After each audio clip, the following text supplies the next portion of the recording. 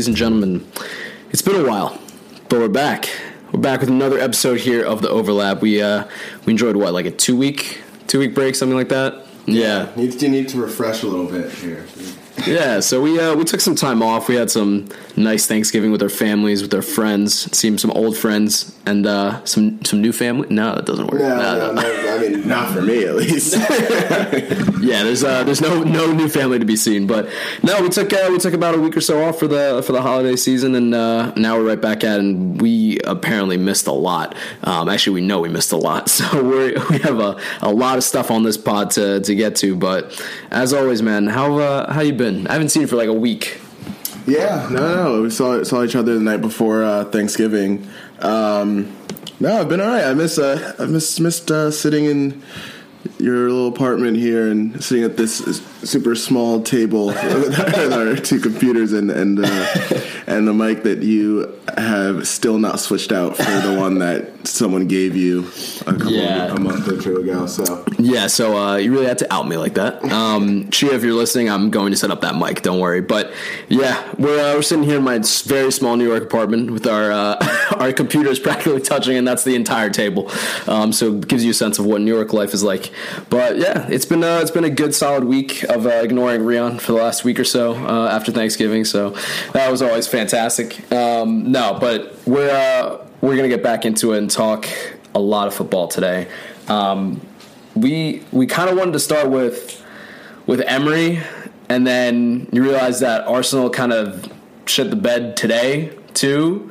So we just start with, I guess, all of Arsenal, quite frankly, and then. Like, what is this still a club? Are they a team? Like, we don't have to really take into their last two results. We don't really have to take those into account because those are on par with what's been happening anyway. So I will just talk about, I guess, Emery, who Elias here tried to go to bat for, even when it was just obviously failing, and purely just because the guy is Spanish and coached in Spain and did okay, did all right, did a good job, but he's obviously not, as he's shown his last two positions, he's obviously not a good enough manager for clubs of this profile. But I don't know. It was really, really bad. Like all of it. Like his last game is losing at home to Frankfurt 2-1 in Europa League, when the stadium was like 40% full or something. Barely. Like that was it. He was at his own funeral. He was watching his own funeral, and again, not, I guess, 100% his fault. The players are not. I mean, we definitely overestimated these players. I mean, I think at the same time, I still think there's talent on the attacking side, but the midfield is so much worse than expected. Yeah. So much worse than expected. And, well, I mean, like, they're talent-wise, they may just not be very good.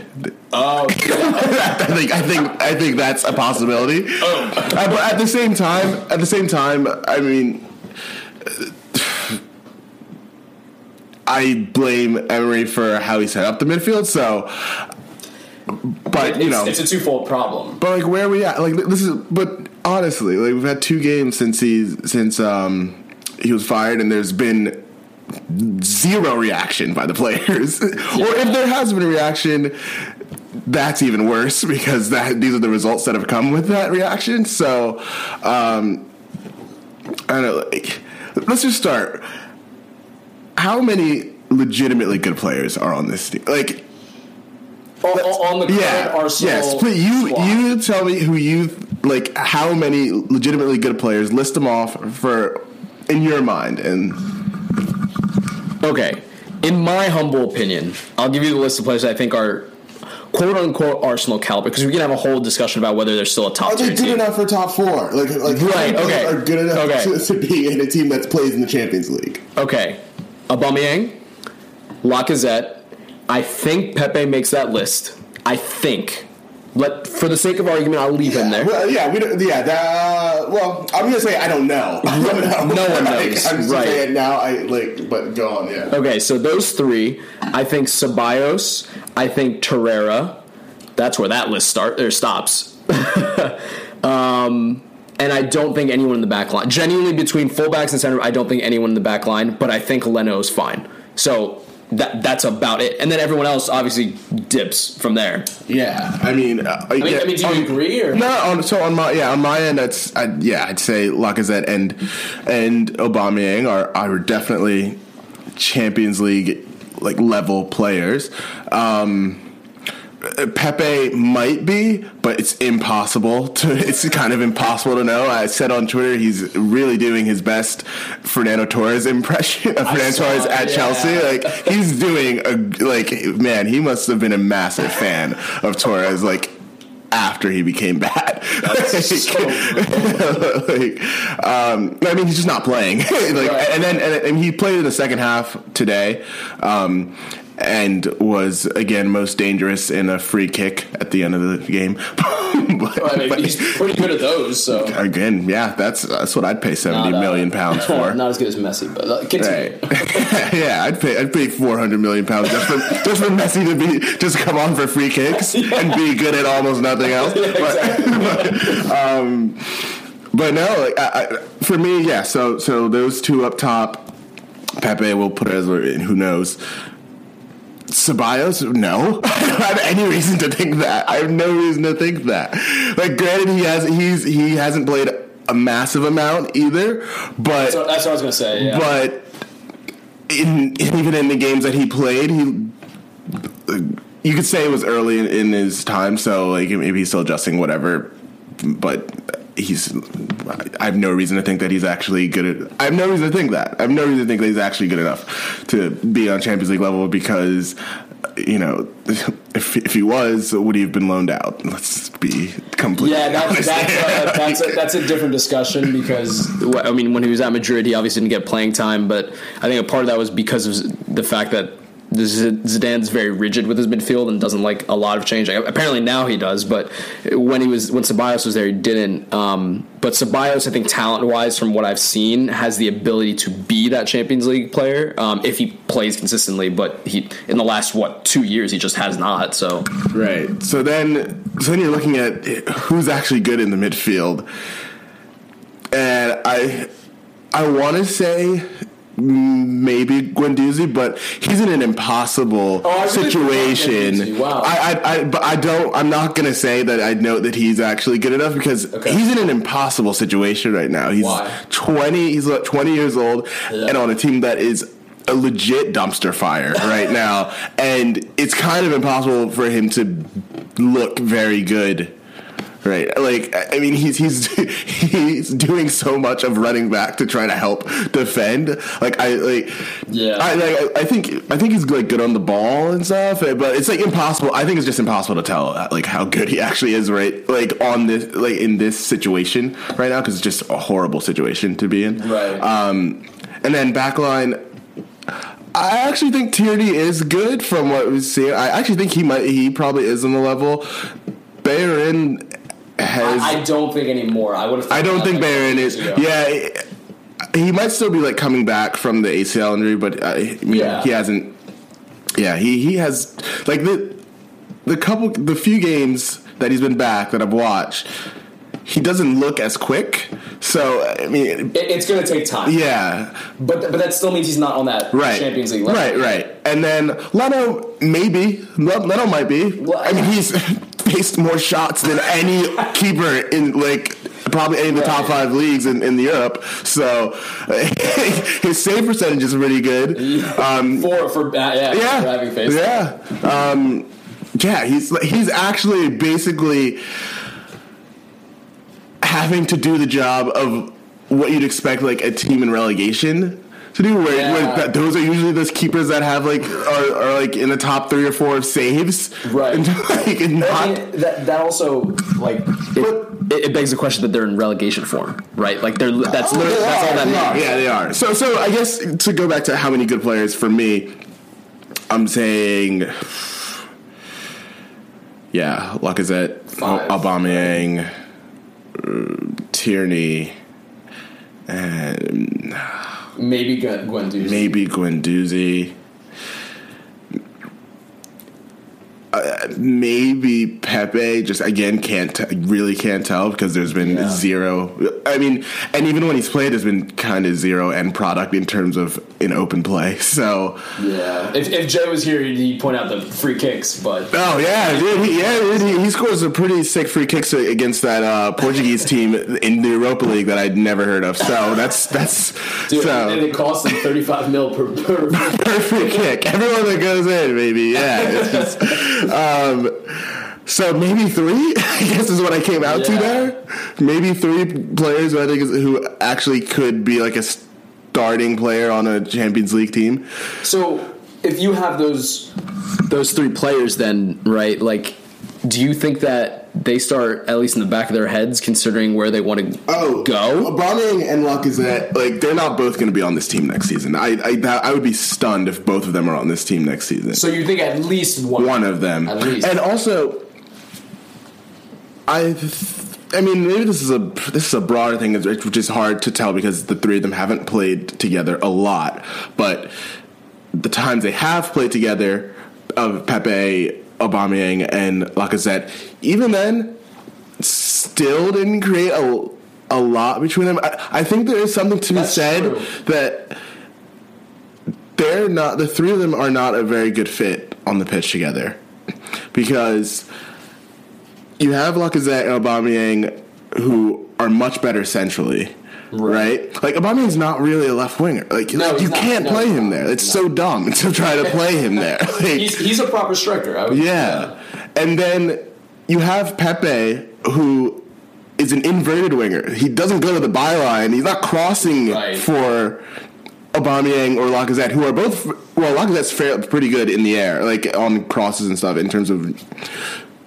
Pretty decent. Like, they're both these Lacazette and Aubameyang, both pretty good at headers and like can hold the ball. Lacazette's very good at holding the ball up against defenders. But you have Pepe, who, even if you watch his highlights in Liga last season, a lot of the chances that he created in terms of goals, assists, when he drew penalties, were him cutting inside from the right side and doing his damage, like coming into the middle. He comes into this team and, almost similarly to like Griezmann, where you put him on the wing and really his most comfortable thing to do is going in the middle and being in the same areas, for Griezmann being in the same areas as like a Messi or like Suarez. Right.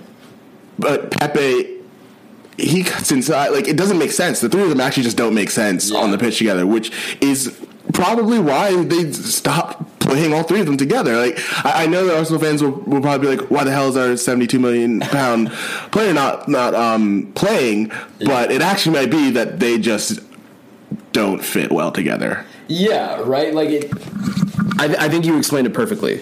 I think based on their profiles alone, they can't possibly find each other on the pitch in enough space. Yeah. Right? It just, like, if you look at the connections, not even the heat maps, but what, you know those maps where you have the dot and the pass maps, yes. Yeah. Like, they have never been, like, consistent, right? Like, I was looking at them and they're just dispersed all over the place because their positions are so widely different from what they're used to seeing other players in.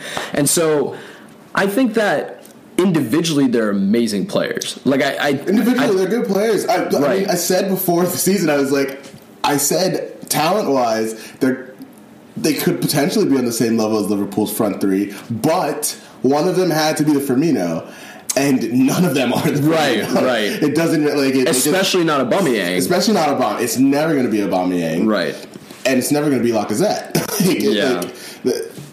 And it's not. It obviously cannot be Pepe either. Right. It doesn't. He's not like he's not. If he was a classic winger, maybe it could work. Right. But he's not. He doesn't. That's not where he does damage. He doesn't go to He's not going to the byline to try and cut across in. Which would have helped, but they take up the same space practically. Like, almost literally all 3 of them. The reason why Liverpool's front 3 works so beautifully well is because one of the guys is very willing to sacrifice scoring goals.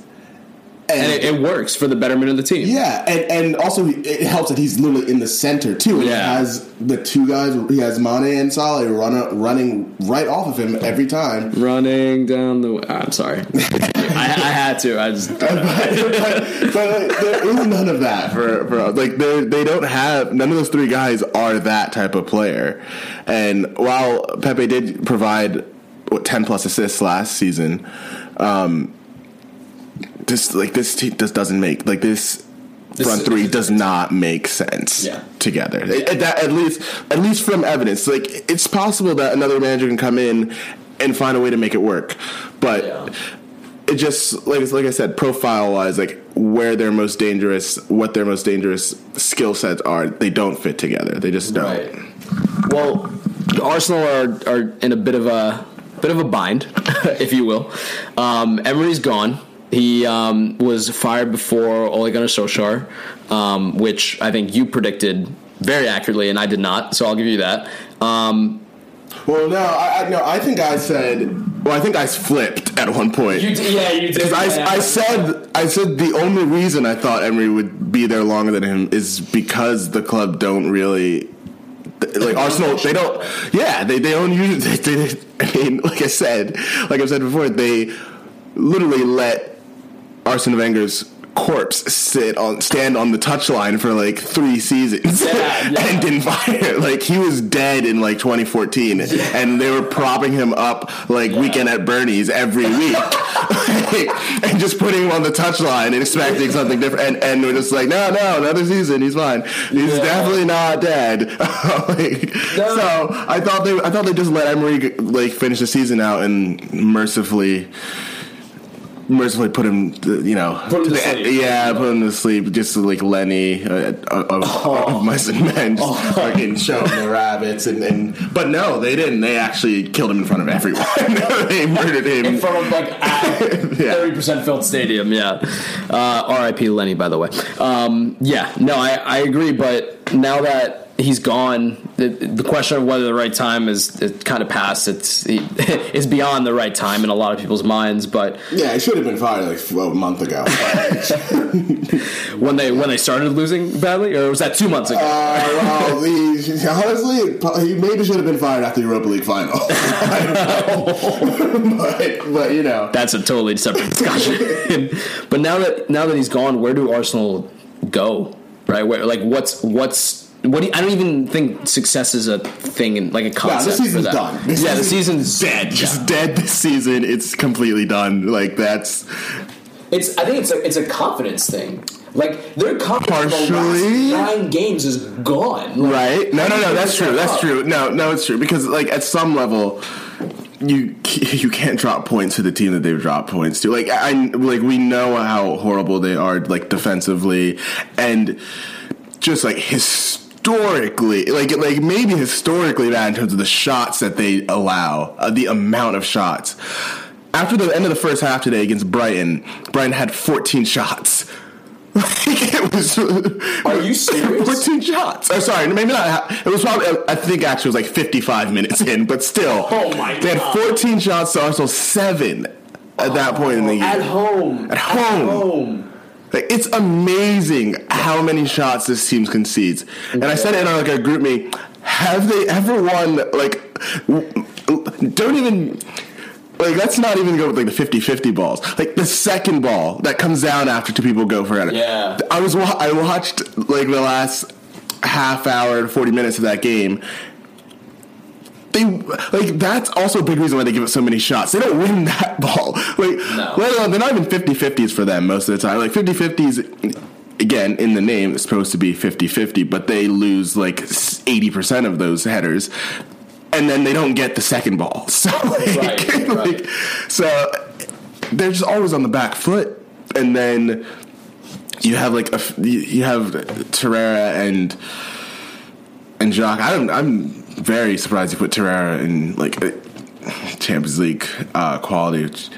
Shown nothing. He's really shown nothing to do that. But even though, granted, he was being played almost as a number 10. You say Granite? Or Granite. Granite Xhaka. No. I really didn't know. No. Granted. Okay. All right. I was saying granted that Emery basically tried to play him as a number 10 for that's a totally different. But and then again you have Granite Xhaka who played next to him today, and again still waiting to see him win a tackle ever. But sorry, at least not get a yellow card for a tackle. Yeah, that's not winning a tackle if you get a yellow card. That's true. That's true. That's just committing a foul. Yeah. But no, I don't know. I have no idea where they go next. I mean, I genuinely don't know either. Like their options are like they don't have good options. They're not going to finish. Well, I mean, maybe they'll finish top 6 because when you look at like 5th through like 16th, they're basically all the same. Yeah. But who cares if they finish top 6? They'll just play Europa League. I mean, honestly, they're probably better off if they don't finish top 6 and just not have to play not have to play during midweek next season. But no, man, I don't know where they go next. Their options are extremely limited. There's been the talk of Brendan Rodgers. No, it's not going to be fair, it's not. He left Celtic in the middle of the season when they were about to win the treble and came to Leicester in January last season, which is not the same step as going from Leicester to Arsenal. Exactly. Right, it's a totally different step. You're going from one league, which, all due respect, is not on the caliber of the Premier League. No, it's not. To a team that is better in the Premier League to a team that is worse off in the Premier League. Yeah, but I was going to say, I was saying more like levels of Celtic and Leicester. I see. And going mid-season to Leicester. If you could do that. And it's not like Leicester were like top 4 when he went to that. No, they're not doing. They're mid-table. Yeah. Still, that's no. I don't think he will. Yeah. But the precedent, he's set the precedent already. Like this would not be right. This would be fairly absurd because Leicester are because at this point, like, it would be a collapse for Leicester not to finish in the top 4. Right. So him leaving them at that point. But Brendan Rodgers is a very ambitious man. But again, that goes on the where do they go next. That's literally probably their biggest, the most hopeful option that they have, because as much as they want to say Pochettino, like, why the fuck would Pochettino go to one? Logistically, it doesn't. He wouldn't do, like, if he wouldn't go to Barca because of his Espanyol connections, he's not going to go to Arsenal. Like, that makes even less sense. Yeah. That's just like 1, 2. He will have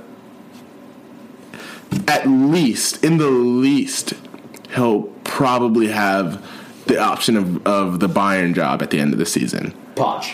Yeah. Yeah. At work. He probably will have that. Like, that's probably like on the table now for him, right? To do maybe mid-season, maybe end of the season. And then obviously Real Madrid, if things go poorly, pretty much, right? Which always liable to happen with Madrid. Exactly. But United's still a better job for him. Like, that's still, I know,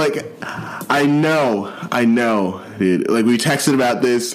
We were talking about Jadon Sancho going to United, and I was like, dude, he probably, like, that's definitely an option, because, as I said, even with this absolute, like, chasm that's just actually, it's not, I said dumpster fire, but it's more like a chasm in the earth that is literally like burning molten lava that you can see when you walk into Old Trafford. They'll bring these players in and they'll see it and they'll still be like, yeah, this is still United though.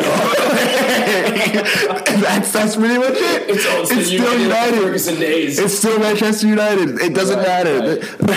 Like, it does not matter how shitty the team is. Right. How absolutely, like, that's what I'm saying, like, molten lava to the core, because to the core, the club is actually pretty horrible. like, it's not even just the manager. To the core, to the literal owners. Right. Like, it's an absolute shit show.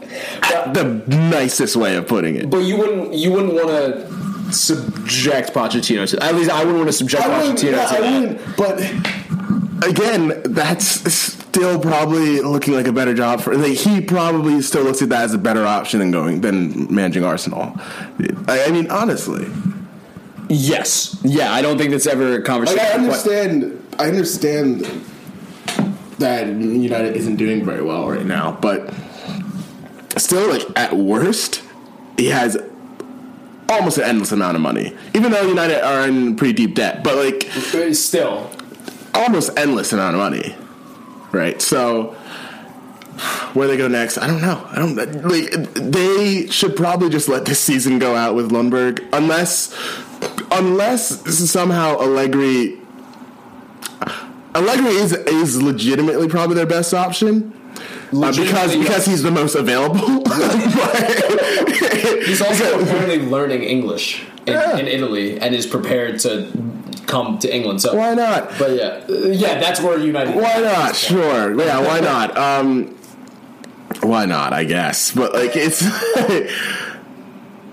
it's interesting though, because if they thought that Emery was too pragmatic. I didn't think about that. Yeah. They thought Emery was pragmatic and were still wanting to see some of, like, the football they saw, and at least they were still seeing nice football with Wenger. Yeah. If they thought Emery was too pragmatic, you're in for a you guys, like, I'm sorry.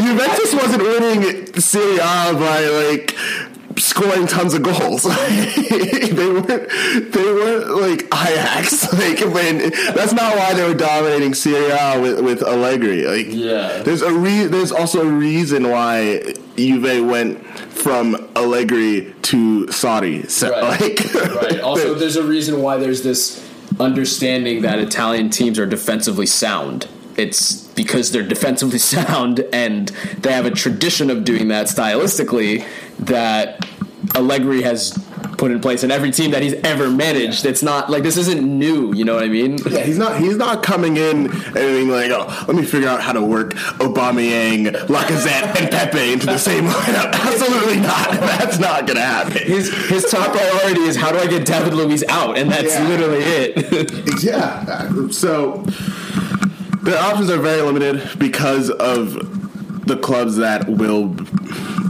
likely have openings at the end of the season, and Arsenal just simply they're not going to go above the, I guess, list in terms of, if you're talking about if you're talking about a manager, they're not going to jump above the possibility of being a manager at Real Madrid, Manchester United, or like Bayern Munich. No, right? So like, never, yeah.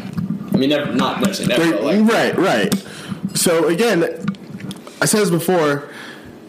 They should. I still think Eddie Howe would be a good fit for them, or at least the thing is, I don't remember which podcast I was listening to, but someone said something along the lines of, most likely for Arsenal to really take a step to, like, really get out of this and take a step forward, they're probably going to have to take a risk on a manager. Like they'll probably have to take a risk on someone. Arsenal, right? Yeah, because the Emery thing was the, like, established manager.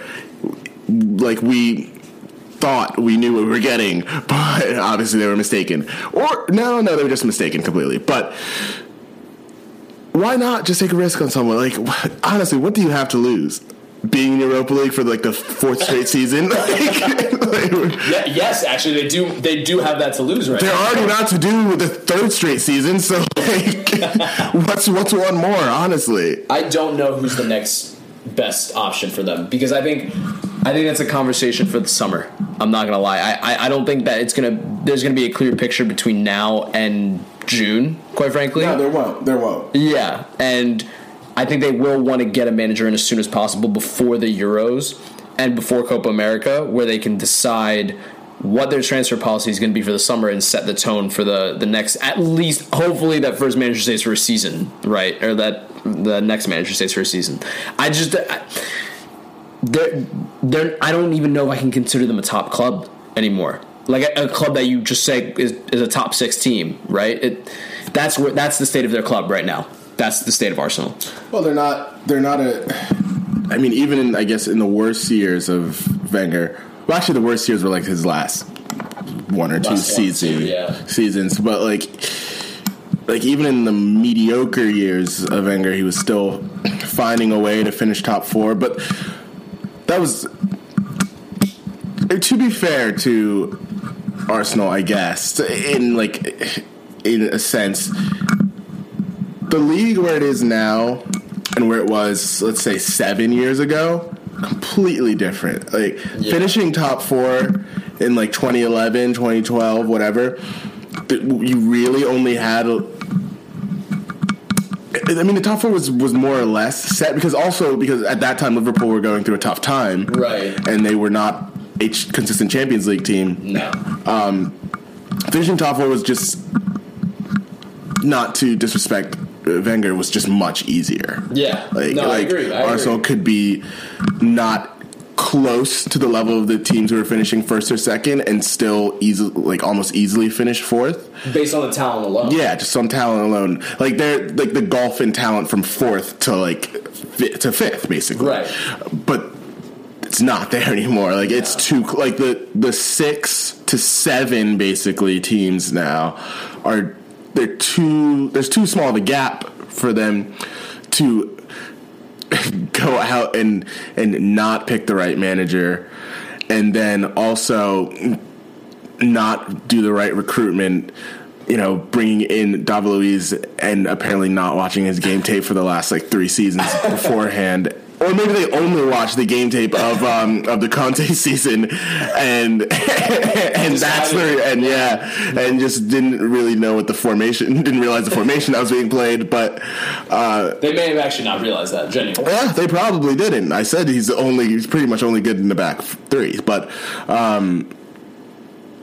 no, they're good. You get punished for this now. You get punished for not being, I don't want to say perfect, but not having a clear vision of what you're trying to do with your team. The team has zero identity. I'd be very curious to hear, I guess, Jay and maybe our friend Jay and maybe other Arsenal fans what their feelings are on the board now, because I remember Jay saying at the end of the summer, oh yeah, the board's been this is much different. They've whatever, they've gone out and gotten their guys and whatever, because it was just, I guess, better than before. It was just better than before, yeah. But the bar was so unbelievably low.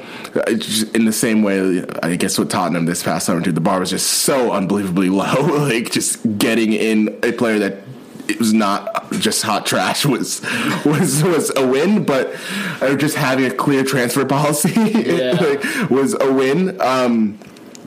But it almost feels like 2 steps forward or 1 step forward, 2 steps back. Yeah, because now you have to look at me well, a lot of you guys are the ones who said Yehi. He's boys with Emery. That's they ended up choosing Emery over, again, taking a chance on someone like Mikel Arteta. Right. Which, whatever, you could say it, maybe it was too early.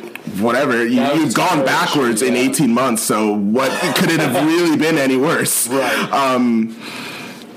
And then they were just holding on with Emery for 3 weeks at least, right? A month. Yeah. I don't know. Is that where's the confidence in that board? I wouldn't have pretty little. Why? He held on to it because it was it was his friend basically, and also ended up being the guy who hired it. Very, very United States Federation. Dude, if you're a U.S. soccer fan and Arsenal fan, these last 3 months. I wouldn't wish that on anyone, dude, because they're like merging into the same thing. That's absolutely terrible to think about.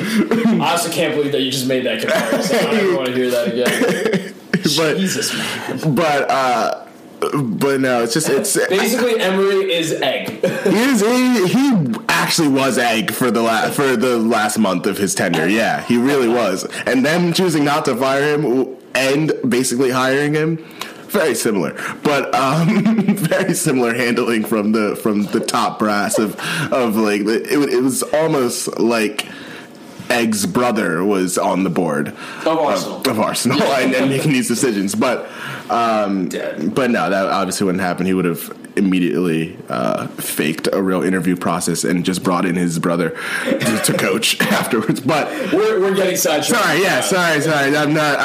There's no more international breaks until like March, so I've been trying to. I'm trying to just get the U.S. soccer out of my head. But as you can see, it's not exactly working. But yeah. Well, Arsenal are screwed. Moral of the story: TLDR. This season's just dead. Just just chalk it up. It's done. Like just again, they should. I said before the season, this should be a team that at worst. I feel like at worst, like the team should probably win the Europa League because what's their competition? But I'm telling you, drops out of Group F in the Champions League. Them. Hell, at this rate, Arsenal's probably going to lose to like Salzburg in like around the 16, and I can't wait. And no, Salzburg will be Liverpool. Yeah, right. But at this rate, that is the collision course that I'm looking at right now. They're a team where they'll probably go into it and be like, oh, well, they're probably like not that good, blah, blah, blah, and then lose because Salzburg actually are not a bad team at all and actually know what the hell they're doing when they get on the field. So exactly. So, that's where we're at. Anyway, we spent the last while on talking about Arsenal, but we do want to talk about the rest of the Premier League as well. But I feel like, I'm not going to lie, I feel like the Premier League is already decided, title-wise.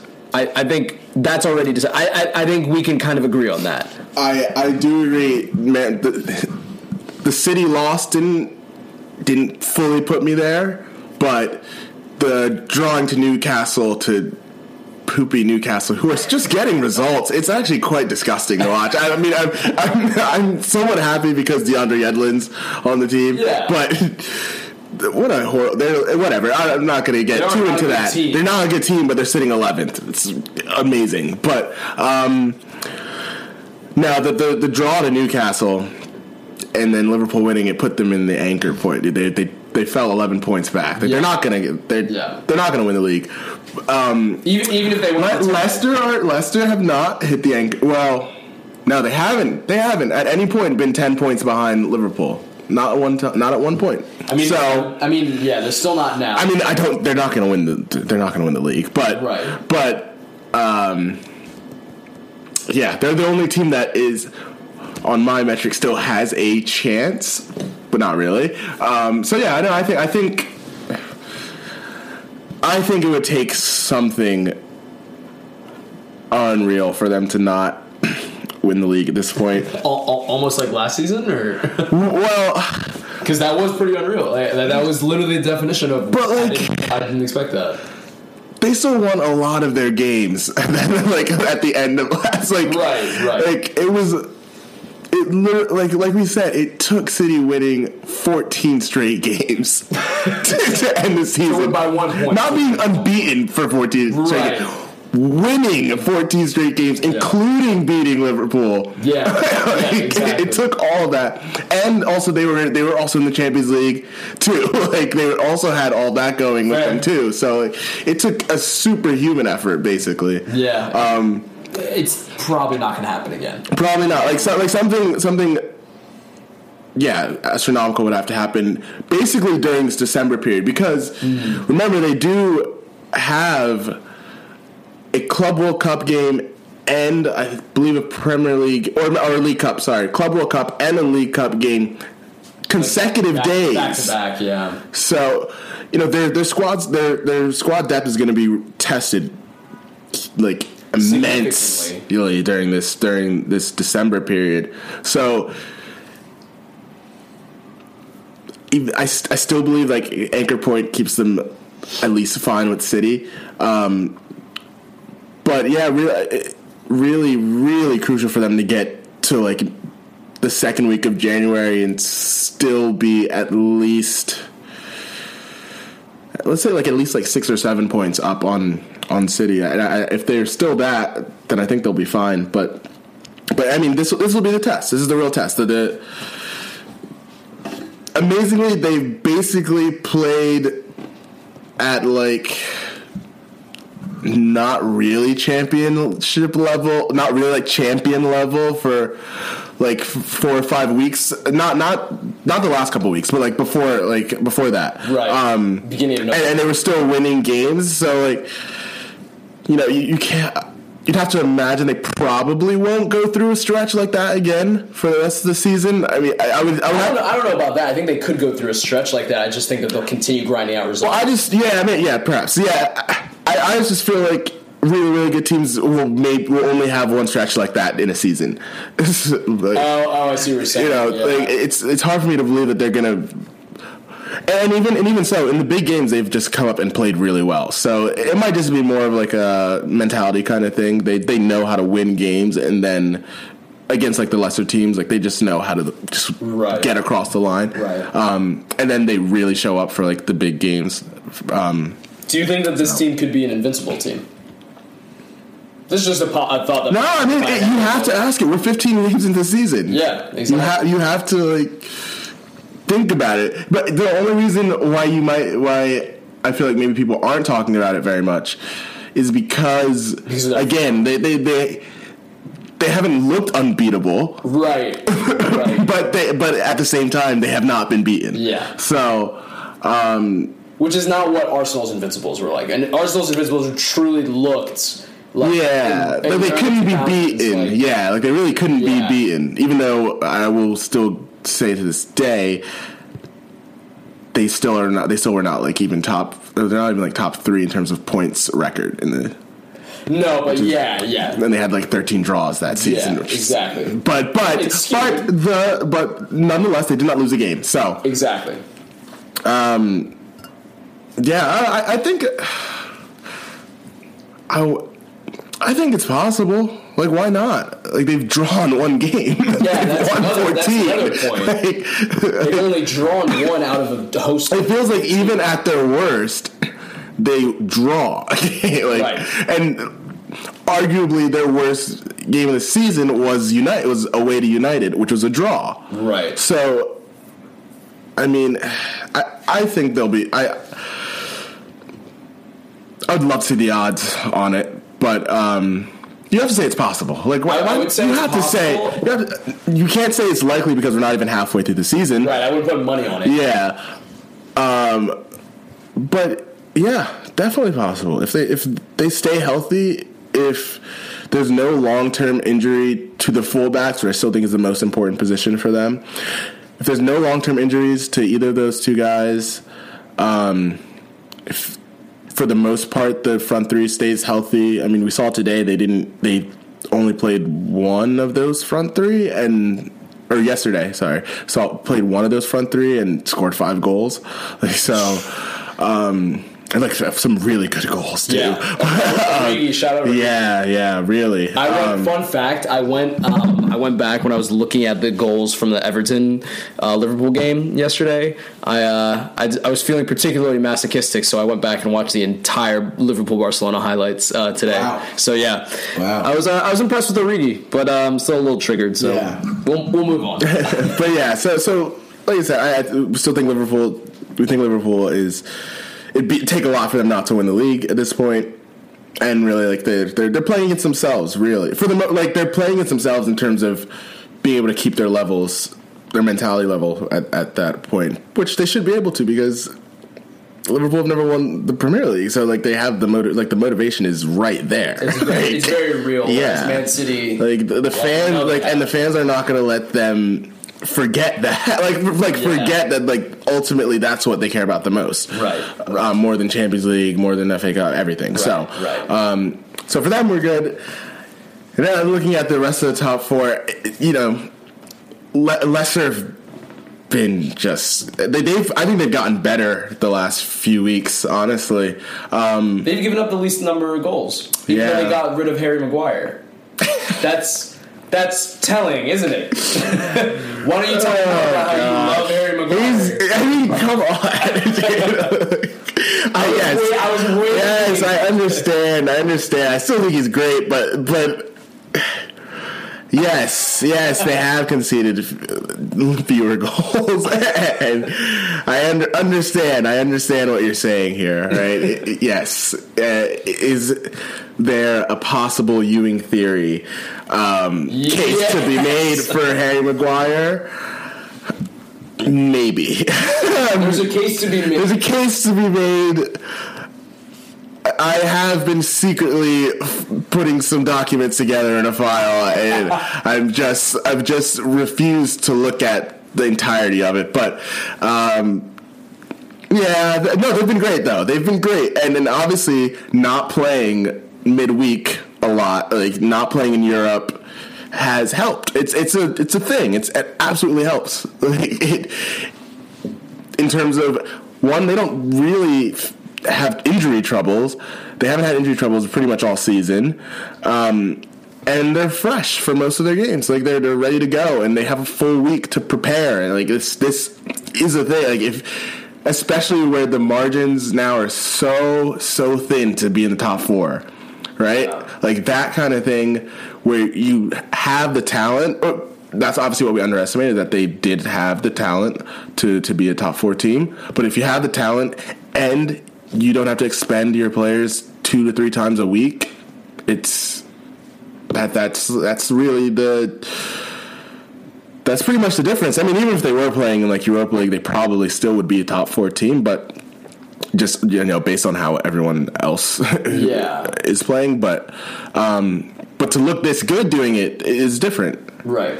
I mean, it reflects positively on Brendan Rodgers of all people too. Of course, like that's a huge part of it. And obviously, we can talk about his move from Celtic all we want, but he quite frankly, he's doing a great job with Leicester, and they're gelling. They're playing well. They are literally second in the table above Man City. Like you can't. I honestly don't think you could ask for more from them right now. I don't think you can, other than playing Champions League football, but like that was not going to happen based on last year. Yeah, they're going to be in the Champions League next season. Like they are 12 points up on 5th place. So like they're going to finish in the top 4, like absolutely.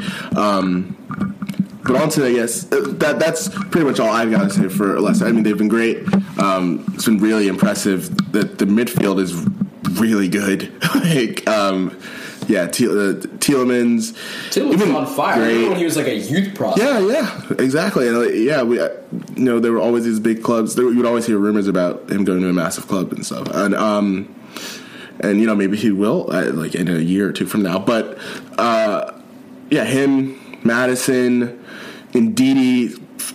Like wow, like wouldn't like Arsenal or United, but especially Arsenal, kill to have like Wilfred Ndidi. Like kill for it. Like that, he's good. He's like very good. No, I think they would. And is an actual defensive midfielder that actually wins tackles. I think United could do with him more. I think either one. Sure, either one. Yeah, so it's great from him, and like then obviously like Chilwell's been great. The center backs have been like they look organized, and then big shout out to like Ricardo Pereira, the right back, who's like also very very good, like really good at dribbling for a right back. He's not like a Alexander Arnold type of player where like he's really good at crossing and like cross field passes and all that good stuff. Like he makes really good runs and is very good at dribbling for a right back. So no, they're great, and they've done a great job to be above Manchester City at this point. Who, again, I'm not really worried about. I think it's just not really their year. Like you look at the chances they create, and obviously they dominate possession, but like chance to create, that they make good chances and just don't finish well enough. They haven't finished well enough this season, and that's costed them points. Like that's costed them probably like 5 or 6 points this season. So, I mean, they destroyed Burnley like 2 days ago, and their goals were really good, and they're gonna finish on top of their group.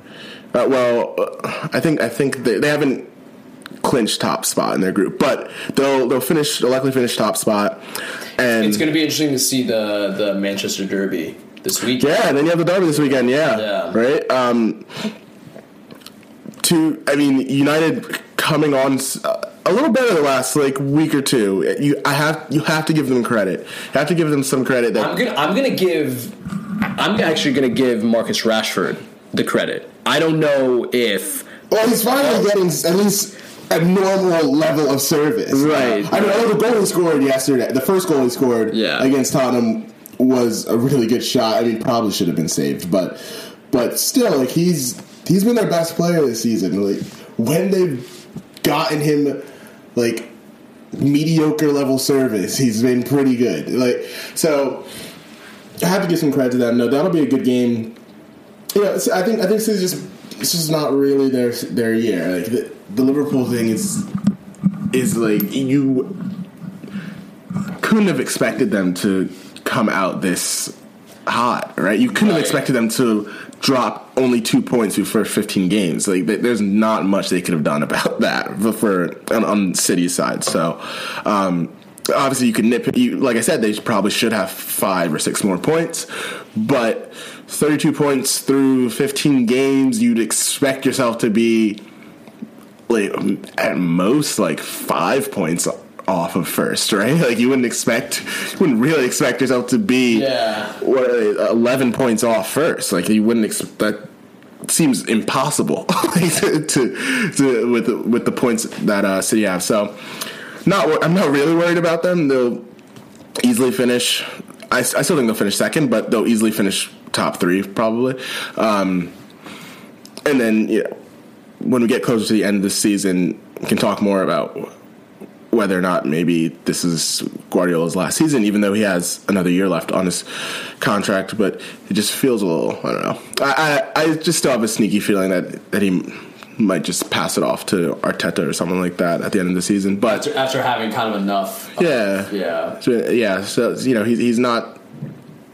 Granted, this is only his third. This is top third season. Yeah, like third season, but also third senior level position job. Yeah. So I guess you could only go off the last 2 experiences where he didn't stay for more than 4 years. So, and then Bayern was only 3 years. So, I think City will be fine. Not much to say on them. Chelsea, obviously, they lost 2 in a row. The City game, we went and watched that. Like, they were pretty good in the first half, and the second half I thought was pretty shitty game. I didn't think either team were very good in the second half, and Chelsea definitely wasn't good enough to get a point in for just judging off of the second half performance, and so that one was not. Again, they lost by 6 goals there last season. So I mean, in the words of Brian, he said that anything better than that result will be a win for him. Moral victory. But then they went and they played probably their worst. They probably had their worst performance of the season, playing against West Ham and lost 1-0 in that at home too. Yeah, where they haven't been great. They've been maybe slightly above average. I'd say average, honestly. Yeah. They've been a much better team away from home, but they got back on track with a win against. Oh my gosh, I'm blanking on it right now. This past Aston Villa. You obviously saw at the weekend against West Ham, they didn't have Tammy Abraham, and the options behind the striker is pretty slim. I would rather have Giroud as a second striker than Batshuayi, but really, Giroud has not, like, you could, in the game against West Ham, he hadn't played for Chelsea at least. He hadn't played for like 3 to 4 weeks, so it looked like he was pretty lacking match fitness, even though he had played with France over those international breaks. But yeah, I mean, Emery has he's really differentiated himself from the other two options. He's quicker, more energetic. He really I think is somewhat similar to Giroud in his hold-up play, but he's just quicker than Giroud, and obviously the energy, quicker than Giroud, and just he's more athletic. Really, it's really just the athleticism that sets him apart from Giroud, and being able to actually finish with his head and feet. So, and Pulisic has been legitimately their best player. Their best. This is no bias. Like, seriously, he's been the best attacking player on the team for like 3 weeks now, at least. Do you count Conte as an attacking player? No, no, I don't count as an attacking player. What kind of question is that? It could be. He could be considered an attacking player in some senses. He could. Why would you think he's been better? He's been the better player, right?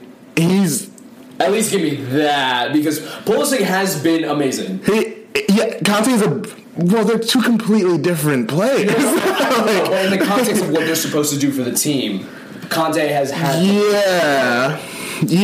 Christian has started more. He's playing his minutes and everything. But no, I wouldn't count Conte as an attacking player. Not at all, really. I mean, all right, good talk. So let me just get the full scope of this. Full scope here. He's been, in terms of, give me a sec here. Well, actually, you talk a little bit about what you've seen from not from Pulisic, but give me whatever you've seen from Chelsea and maybe like the other top 4 teams, or you could talk a little bit about Wolves if you want right now. Yeah.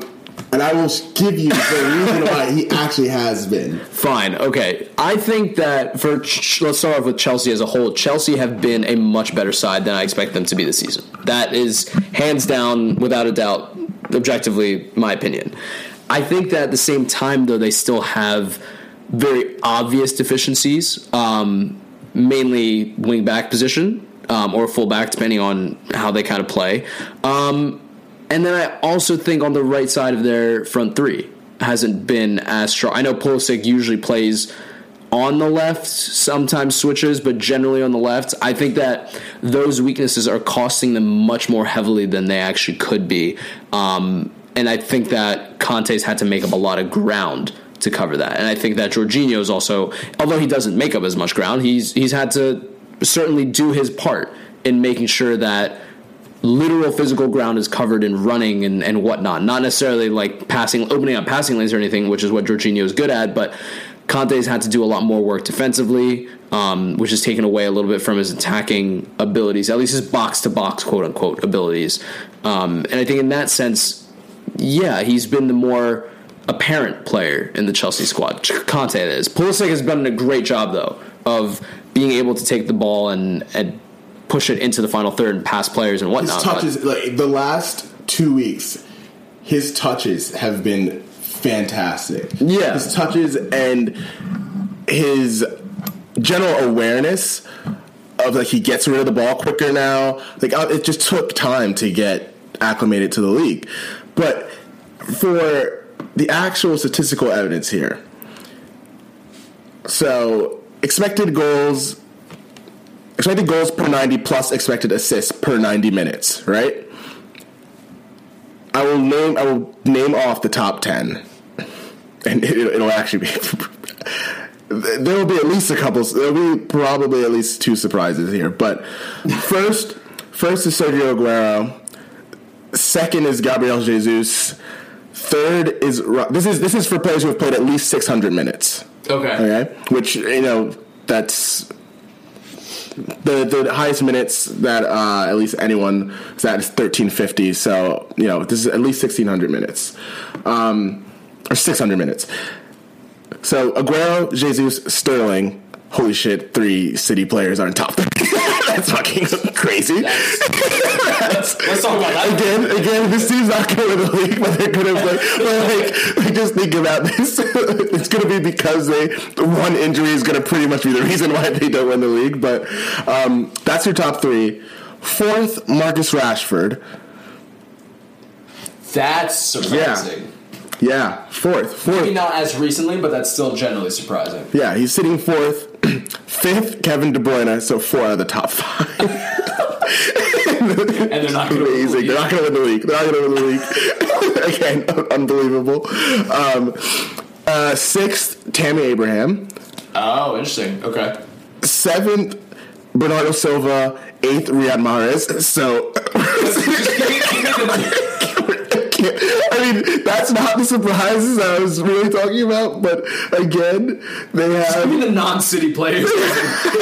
They have 6 of the top 8. Okay, that's just not fair. But 9th, Christian Pulisic.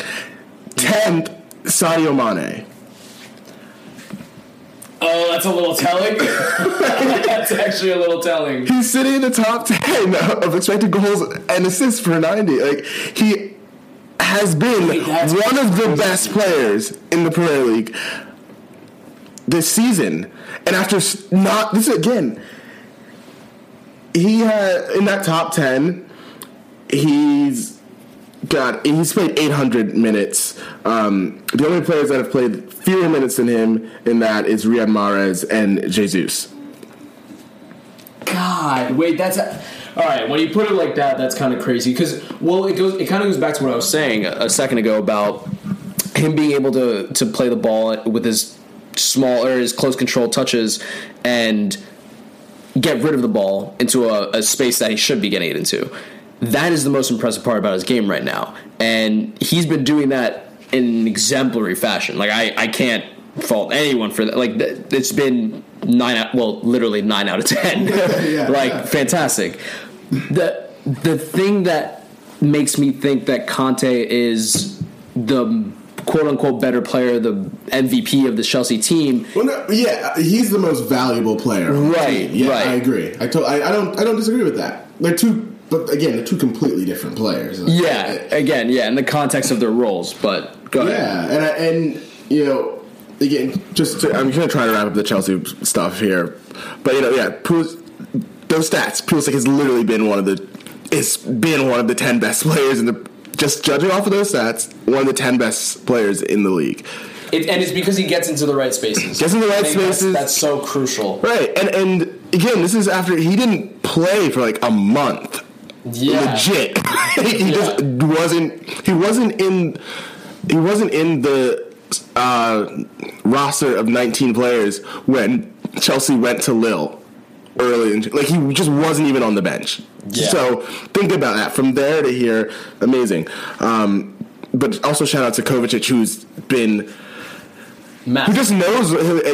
He just seems more comfortable in knowing what he's supposed to do, which maybe has not been the case in his past situations. Yeah. But deficiencies are obviously there in defending. Rudiger should be back within the next... I think there's a possibility he's on the bench for this weekend, so he should be back within the next 7 to 10 days, and that'll be massive because, again, he's still the best defender on the team, and to be playing without your best defender for this long is kind of tough. But, I mean, honestly, Zuma... He's been fine. He's been actually so much better since the start of this season. Like he's progressed more than anyone else. And when you compare, shit. No. But Tomori as great as much potential and stuff he has. You've brought this up. He does kind of just give the ball away sometimes, at the back and stuff. But and those mistakes cost him to take him out of the team. Yesterday, it was Andreas Christensen and Zuma. Zuma has started every game. Like, the only changes that have been made in the center back pairing has been Christensen to Moy the last like week or 2 weeks, pretty much.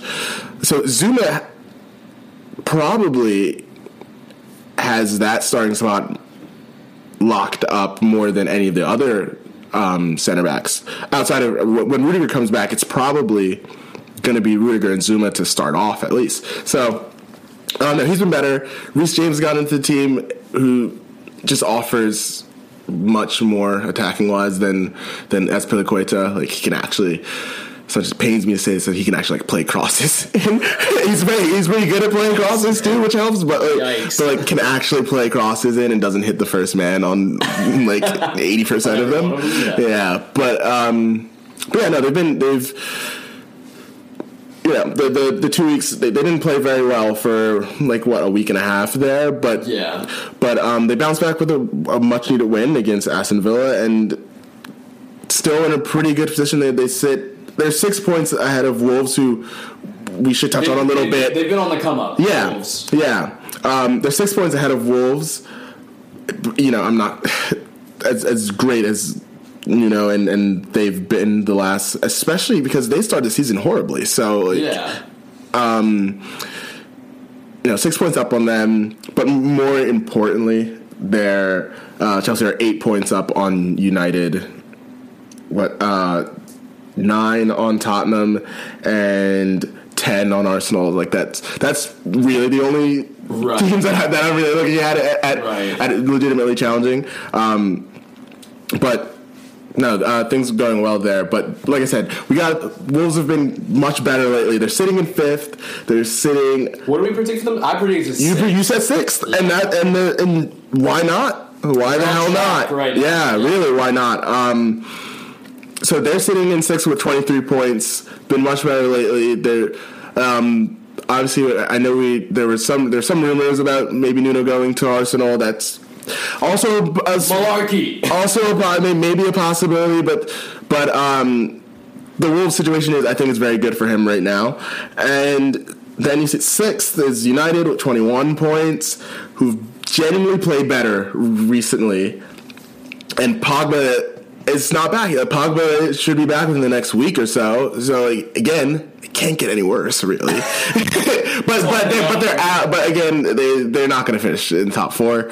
But who cares? I think they're not. They do care. They care. But like I think at least the way that Ole Gunnar talks.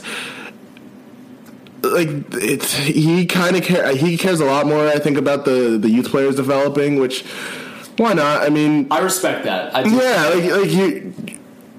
The team's not good enough to finish top 4. The midfield, again, no creativity from there. Although they look, again, to the detriment of to just speaking on how bad Tottenham have been. Like Fred and Pereira actually looked pretty good against them yesterday, which is that is. Even a blind mice finds a hate. No, I'm saying that's not. That doesn't mean they're good. This again says more about Tottenham. But no, they've. I think this is around like their stabilization is like 6th or 5th this season. Tottenham? No.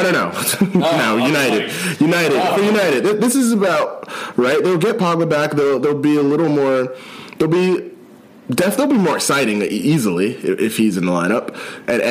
But although Martial has an injury, who he's supposed to be out for maybe the rest of the month. But no, they've been good enough. Like they'll not finish 4th, but I don't think the expectation should be that. The expectations are probably not high for them anymore. Right, like that. I mean, that probably happened like weeks ago, but seeing Mason Greenwood start against Tottenham, seeing Rashford start to score again, unbelievably, Jesse Lingard played in that game too. It's just crazy, but how old is Jesse Lingard again? Almost 30 at this point, I guess. But actually, he's like 26. but it feels like he's been like 23 for 4 years. Yeah. No, they've been, but I gotta give them some credit. They've stabilized at least. I think they've stabilized, and I think this will be right around where they finish. And for them, it's like hopefully, these guys develop. Hopefully, McTominay keeps getting better. I think he's been. Again, he's like 20, so it's like he'll tough situation. Grow out of the Make-A-Wish phase, but no, he's not a Make-A-Wish because he's an academy player. He can't be Make-A-Wish. He actually has like some pedigree there. Daniel James is out of Make-A-Wish. He's actually been good. So you got him, and then maybe Andreas Pereira will and Fred will become Brazilian again at some point, but they looked like they had a Brazilian grandparent yesterday. So there's some progress. They look like they're like at least a quarter Brazilian. But there's not much else to say on United and Tottenham. Sorry, they're not in our top 6 update this week. So tune in next year. They are back. Oh my god. They're back, baby. They're back with a loss to United. Back, bro. I do have to point out though, United's record at Old Trafford is amazing. Regardless of how terrible. No, it's very weird. It is very weird. Their record at Old Trafford this season has been pretty good. It was the only place that Liverpool drew. They've beaten Chelsea, they've beaten Leicester, they've beaten Tottenham, they drew to Arsenal and drew to Liverpool. That I did not see coming in any sense. So exactly. So at least shout out to them, I guess. Yeah. I mean, I mean, the Tottenham stuff, they're diabolical, honestly. But like I said, they're not in the top 6, so no update this week. Check in next year. But that kind of wraps up the top 6 teams and where they're at now. Obviously, with more to come between now and the Christmas break, there I'm sure be even bigger news stories, especially after the Manchester Derby this weekend. But Derby. Derby. It's pronounced it's Derby. An E. It's pronounced Derby in English. It's not spelled that way. All right. I know. It's ridiculous, but that's how it's pronounced. Sweet. All right. With that, I've had someone say to me, I think he's pronouncing it wrong. It's pronounced Derby. I'm sorry. Manchester Derby. Yeah, if you will. With that, though, we're going to take a quick break, and we will be back with some more action very soon.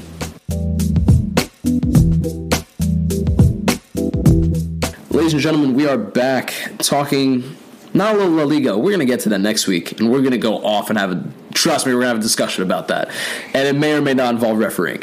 But we are going to talk a little bit of Euro 2020, a tournament that Rian and I are actually considering going to. And who knows, maybe we'll do a podcast from the Euros. But yeah, this is the draw for the Euros came out a couple of days ago. And we were looking at it, and there's some really good ties in pretty much all of these groups. Like, it just looks very aesthetically appealing to matches when you want to scroll through and pick one that you like. But we got to start off in Group F. We have to start talking. This is just ridiculous. Portugal, France, and Germany, and also whoever is the playoff winner in Group A or Pot A or whatever you want to call it. RIP. So I mean, obviously that's by far the group of death. So in that group you have the 2016 World Cup, 2018 World Cup winners, the 2016 Euro champions, and the 2014 World Cup winners. Basically, the last three major tournament winners are all in the same group, and this should be a lot of fun. Obviously, maybe France will get some revenge against Portugal. Unfortunately, who knows if maybe Adair will be on the tour. So triggered! Oh my god! He'll come and score a 116-minute goal. They unfortunately probably won't get their revenge against Eder, but no. He obviously he had to give João Felix a chance, so he retired. He retired from the national team. You had to give him a chance. So, of course, some legends know when it's time to pass the torch, and he passed it. Are you saying Ronaldo passed the torch? Ronaldo passed it to Eder when he got injured in the final. He passed it to Eder. He decided to come out of retirement, score a worldly against Spain, and never go on. Of course. So obviously that game will be awesome. That game will be games really in that group will be awesome. There are two teams that are not going to get out of that group. Yeah, right. So, outside of who could potentially be the playoff winner in that pot, who do you pick to not get out of this group? That's a harder question. I mean, also something to note too: France knocked Germany out of the 2016 Euros. So the connections in these teams is pretty great. Crazy. But, I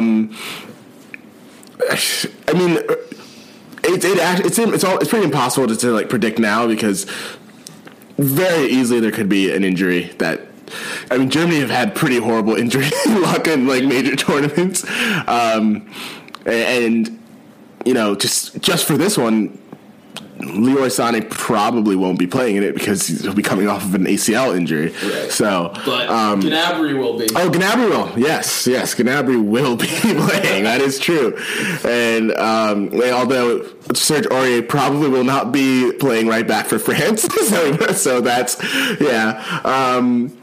but it'll obviously be. It's hard to predict it now, but these are three of the top 6 or 7 teams in the world, and they're all going to be in the same group for the Euros. That's pretty absurd. It's honestly just a huge marketing scheme. I'm convinced that this was one group of that. I mean, there's so many fucking teams in the Euros. I know. To 32, and to still somehow get these 3 teams in the same group does look kind of a little fishy, to say the least. I agree. But if I had to pick a team from my perspective that is not going to make it out of Group F, it's, in my opinion, I think it could be Portugal outside of the playoff winner, because I think that Germany have enough talent through all phases of their their team. They didn't make it out of the group stage of the World Cup. Yes, but neither has any team prior in the last 2 tournaments. Yeah, no, that's fair. It is a weird trend that World Cup winners don't do very well at the next World Cup. Right. But I do think that they still have enough talent, even since the World Cup 2 years ago, to make it through the group stages against a France, against a Portugal. I think France make it through. I'm pretty confident in that, and I guess that kind of just leaves Portugal. So that's where we're at. I mean, talent-wise, you maybe, I guess, would put Portugal lowest on those 3, but who knows? I mean, again, tournament play. You can't. It's very hard to predict, especially right now when we're so far away from it. You just never know. Yeah. But it should be. I mean, obviously that'll be the highlight of the group stages. Is that group? Some other interesting matchups, though. You have Group D with England, Croatia, Czech Republic, and the playoff winner and the C. Whatever. Yeah, you'll have a rematch of the semifinals of last year's World Cup. So with England and Croatia, obviously at Wembley too. Yeah. England's also very important to know. England's group stage games are at Wembley. So all again, what? Yeah. Don't really know how that works either. But they have their group stages there. I mean, they're obviously gonna make it out of the group. I think the country would actually cave in on itself if they found a way to play 3 games at Wembley during a major tournament and not make it out of the group. But honestly, so I think it's literally impossible for them not to. So them and Croatia should be at least an interesting one. Weird because Czech Republic were in their qualifying group and are somehow in their Euros group. That made no sense to me, but that is the fit. That's where I'm like, really? That happened and Portugal, France, and Germany are all in the same group? That's pretty weird. But No, it's almost like FIFA's corrupt, but I guess everyone knew in this case, but subsidiary of FIFA now. So. In terms of everything else, other groups are more straightforward. I think Group E is somewhat interesting. You got Spain, Sweden, and Poland. I think it's an underratedly difficult group because I don't think any one of those teams stand out right now. Right, and we're 9 years on from. Well, really, 7 years on from Spain winning the 2012 Euros, and since then they've not been good at major tournaments, like pretty much any of them. No, not at all. They lost to Russia last year. Yeah. Well, then again, I'm pretty sure Russia was on some sort of doping mechanism, but they still went to penalties with Russia. Exactly, and then they lost. Yeah, and lost. So they have something to prove. Definitely, this is not the Xavi, Iniesta, Cesc Fabregas team, or David Villa up top, and then you have Puyol and Piqué and Sergio and Ramos all in back line. This is not the same team, No. So not at all. A much different generation of players. It's literally a totally unrecognizable team to that generation. They're still trying to figure out who Ramos's center back partner is because Piqué retired, obviously. So who's his partnership going to this tournament? No one really knows. He's had about 3 or 4 go in friendlies and just somewhat in qualifiers and stuff like that, and they haven't been able to nail one down. And then on top of that, they don't have a striker. A true one at that, and I can confidently tell you Diego Costa is not coming to the Euro 2020. Yeah, probably not. Yeah, so Morata's been very good the last month or so. So if he keeps it up, then you have him. Gerard Moreno too. Yeah, he's gotten called up the last couple cycles. So we'll see if he's on that type of level. And obviously you'll have to ask the same question of Morata because he has not played for Spain at a major tournament yet. They also don't have wingers on top of that. That's also true. There are a lot of problems with the Spain side, basically. Yeah, they have a lot of the same midfield. A lot of dudes who just purely operate in the middle of the field. Right. So it's interiors, as they say in Spanish, and that was a butchered pronunciation, but still. So I think this is an underratedly difficult team because also Sweden and Poland essentially rely on individual talent from there. So you never know what's really going to happen in that case. Yeah, so I think that should be a fun group. And outside of that, it should be pretty straightforward groups for teams like Netherlands, who are in the same group as Ukraine and Austria. And then also you have Belgium being put in with Russia, Finland, and Denmark. They should... Again, should be easy stroll for them. Group A, actually, I think is somewhat interesting too. You have Italy, Wales, and Switzerland, right? And Turkey as well. But I think Italy, Wales, and Switzerland should be interesting. Switzerland usually play well at major tournaments. They usually come together and play pretty well. And then Wales obviously making it to the semifinals last in the 2016 Euros. Ridiculously so. Yeah. But Wales is also very somehow special in terms of their players play really well when they play for Wales. Yeah. And obviously they have good players too. When you talk about Gareth Bale, Daniel James, and Aaron Ramsey, they have good players there, coached by Ryan Giggs too, which is really interesting. But no, I think that should be a very interesting group too. I think Wales will put up a good fight. I think Wales might probably have a pretty good chance to make it out of that group too. So it'll most likely be between them and Switzerland. But Wales are always at least pretty entertaining to watch at international level. So yeah, I'm excited to see these Group A matchups, especially Wales versus Italy, because I do think that Wales have been on the come up somewhat in terms of prowess, sure. Right? So and Italy too. That's my point, right? Italy have started to regain their form, and they've needed to because they missed out on the World Cup and they missed out on a major tournament, so they need to prove it to the world as well. So they have something to say. But I will say that I think of all the teams in this entire tournament, the one team that I think could surprise everyone the most for the entire summer is Denmark. I have a feeling, based on mathematics alone, right, 2 people get out of each group, right? Group B is not very impressive per se, at least on paper. Belgium being the starlet in that group, but Russia we saw do somewhat well at the World Cup, but I do think that was a fluke. You got the host nation boost. Exactly. And you have Cheryshev, right? You have some. Yeah, they have talented players. They have some Champions League level players, really. Just somehow found a way to shit on Arsenal. I don't know how you did that, but you somehow found a way to rub that in. Subliminally, yeah, exactly. But Denmark, I like that. Yeah, Denmark. I think about the players they have. I think Eriksen. They have Yusuf Poulsen, who starts regularly for Leipzig, who are sitting second in the Bundesliga.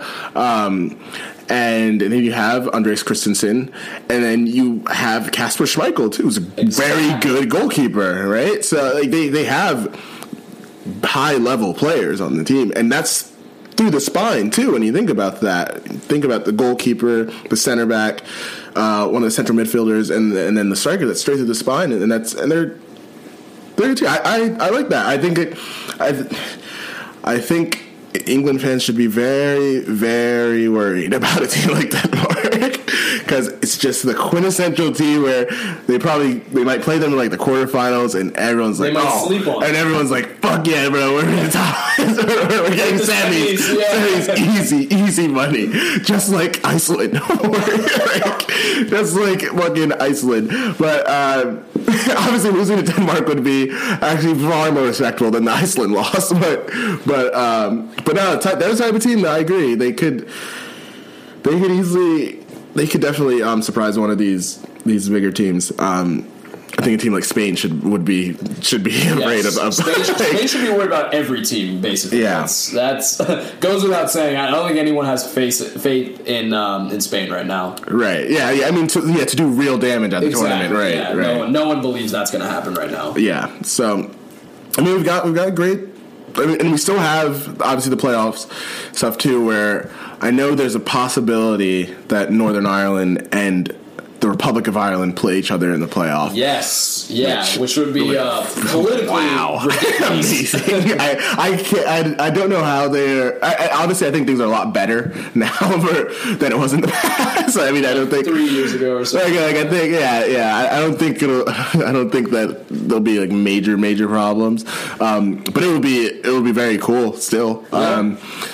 It's a story that writes itself, basically, but it would be entertaining to say the very, very least. But I don't know. That kind of wraps up the Euros. I do think that obviously you have France being a favorite, naturally.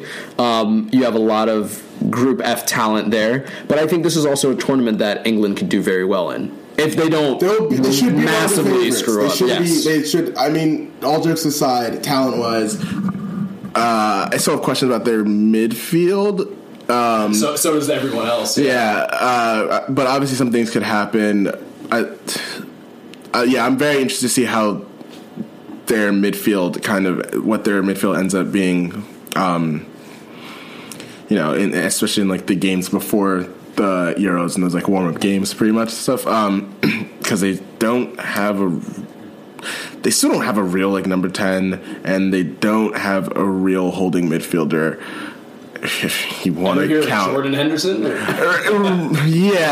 he doesn't really play holding mid for Liverpool, so like they don't have a. And then they could act like Harry Winks is a defensive midfielder that's effective if they want, but yeah, I think their midfield and their defense too, outside of Harry Maguire at center back, their options are like John Stones and Tyrone Mings, and so basically you have no confidence. Yeah, I don't have confidence in their defending, but their fullbacks they'll have Chilwell and Alexander-Arnold as their fullbacks. It's pretty good. That's not bad.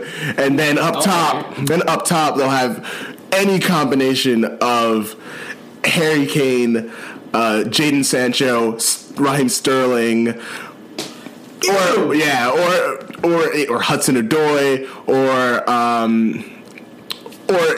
backup to their main striker is Tammy Abraham. Like, their attacking options will be fantastic. No, Dele Alli has been much better the last 3 weeks, and he will get back into the team. Like, they're going to have their attacking options is really good, really, really good. But the back line, and then Pickford, who's just actually the biggest spaz I've ever seen. Like, he's such a spaz. That's not what I expected you to say at all, actually. Just an absolute spaz in the back. I can't imagine that any defender actually likes playing with him. It's a fucking spaz. But I hope you listen to this, Pickford. Probably won't. But they're on attacking talent alone, they're going to cause a lot of problems. But they're going to have a lot of problems at the back too. So fair. That's a very fair assessment, actually. But we'll see who does well in Euro 2020. Hopefully, Rihanna and I will end up making it over there for at least a part of the tournament to see what's going on. But with that kind of wraps up our pod for this week. We obviously had a lot to get to after our slightly longer hiatus from the Thanksgiving holidays, but as always, we'll be back some point next week with another pod going over a little bit more in La Liga, and as always, the rest of Europe. So with that, have a good one, guys. Take care. Thanks, guys.